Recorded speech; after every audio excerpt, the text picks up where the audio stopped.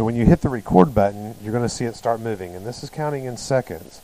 Okay, so everything that I say, it's just going to keep going, and you can have it zoom out to where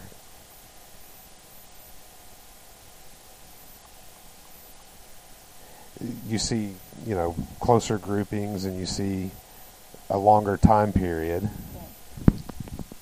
What? Okay. You've got to actually talk into the mic. Okay. Okay. So then, whenever you're doing it, you're only going to get one channel of audio on this, so that's not going to matter. When you're done, just hit